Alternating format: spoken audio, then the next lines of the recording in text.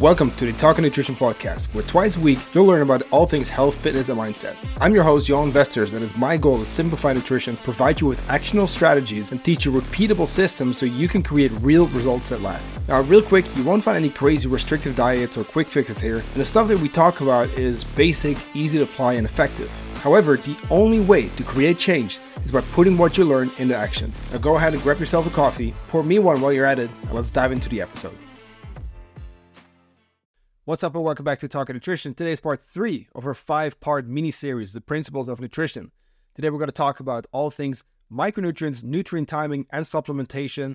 A lot of stuff that makes some difference, but it is not going to really move the needle if the basics aren't covered. So if you have not listened to them yet, go back to last Thursday's episode for your macronutrients. The week before that, we talked about calories and energy balance.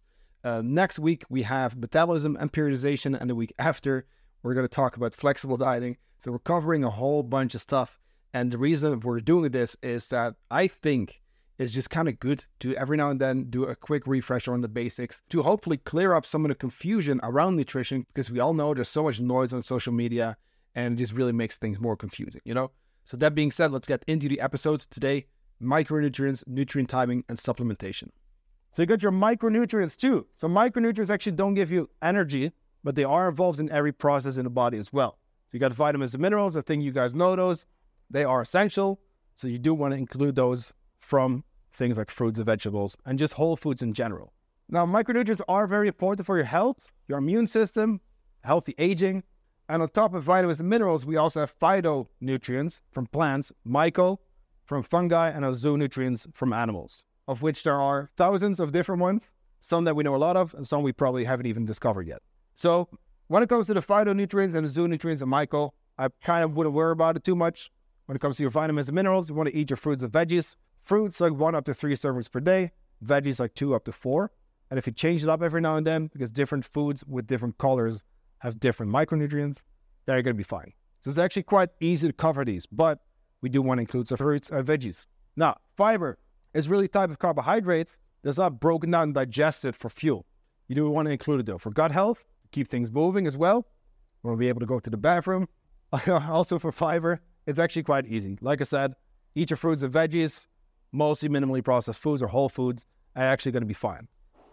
Now, we can't really talk about gut health without mentioning hydration though, which is why I wanted to add water to the list as well. Your body is like 60% water. Like everything that's going on involves water. If you lose water by going to the bathroom, sweating, it's probably a good idea to drink water, right? Also here, and you see like the solution is usually kind of basic. If you want to cover your hydration, you just drink when you're thirsty. I know it's a very underwhelming solution, but that's how it works. That's why we have a thirst response. If you drink when you're thirsty, you should get it covered. Myself, I like to have a water bottle with me just for that visual like reminder, you know, because when it's busy, sometimes you do forget. And the only moment where you do want to kind of like remind yourself to drink a little bit extra is at the gym, because that's really when that thirst response kind of lags a little bit. So there's a bit of a delay then. So when you're thirsty throughout the day, just drink then.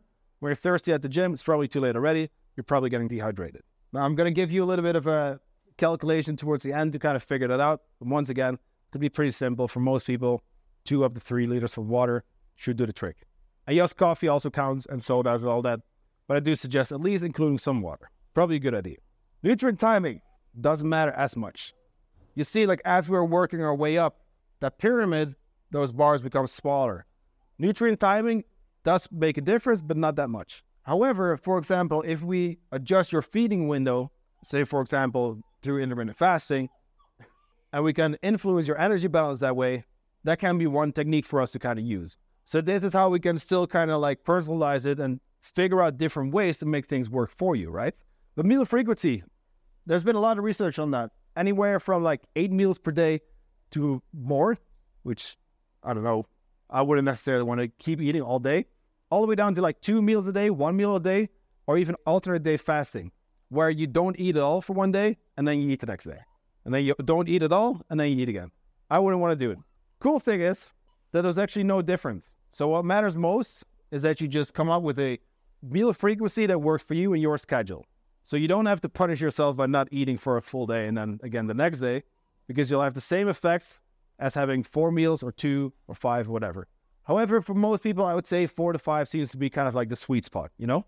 It's going to depend on your schedule. What matters most is that you just know kind of like what's coming up.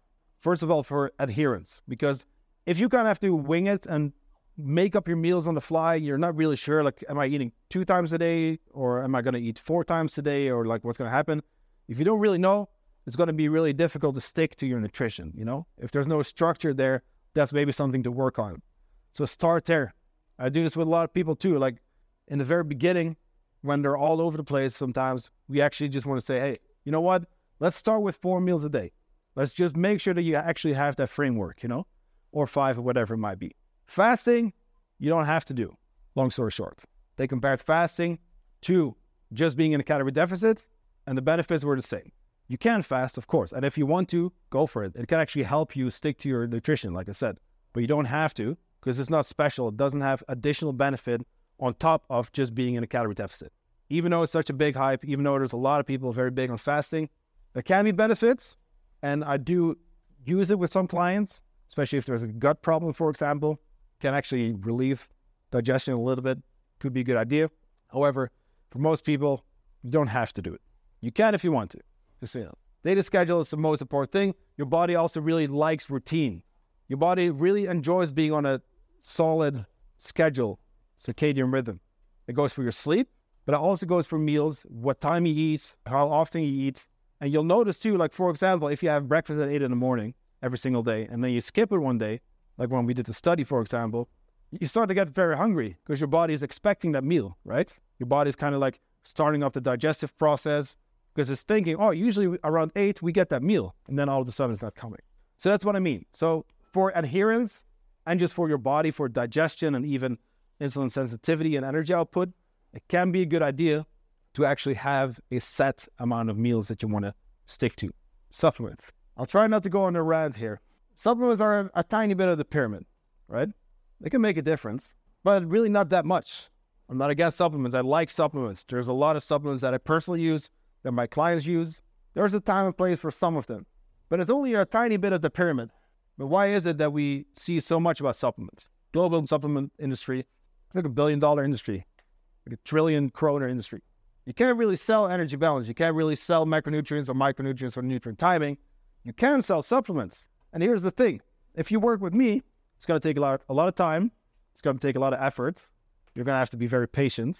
It's like I'm not trying to sell myself here, right? You're going to have to get uncomfortable because it's difficult to change your habits. Sounds hard, right? So what if I instead say, hey, you know what? Just give me all your money and just take my supplement. Take this powder or pill, whatever. And then that's just going to do all the work for you. You know, don't worry about energy balance. Don't worry about your macronutrients or your micronutrients or the meal timing.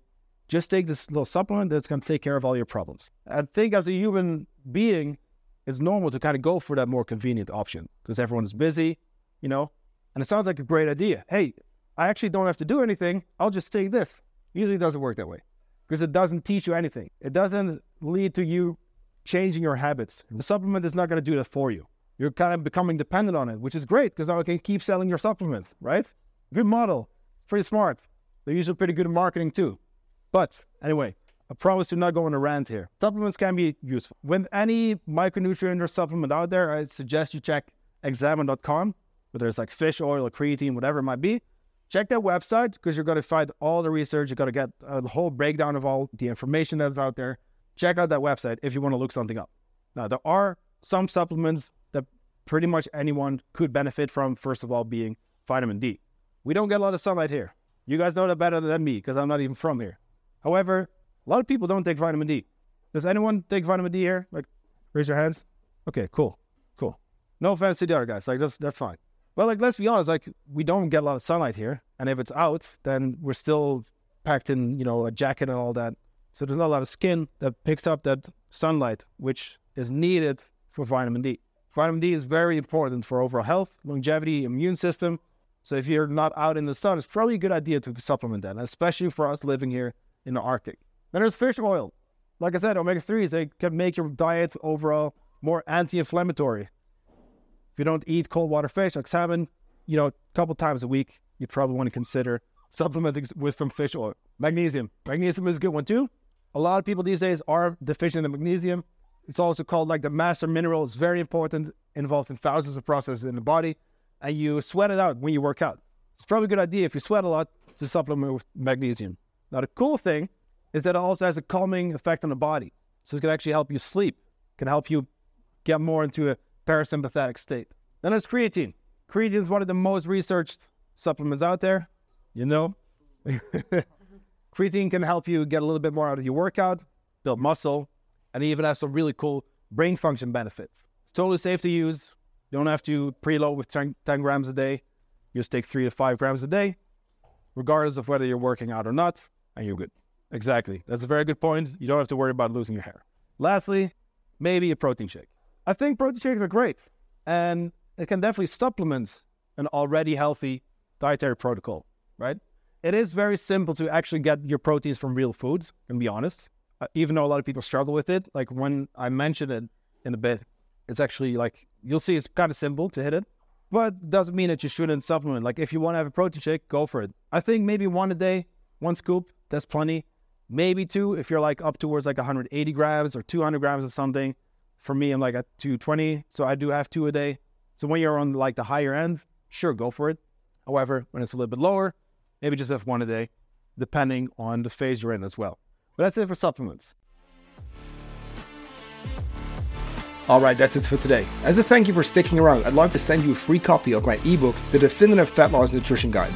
Honestly, if you like the podcast, I'm sure you'll love the ebook. So if you want it, all you need to do is either click the link in the show notes or DM me on Instagram at johanvesters_OCS, and I'll personally send it to you. Thanks again for listening to today's episode. I'll talk to you soon.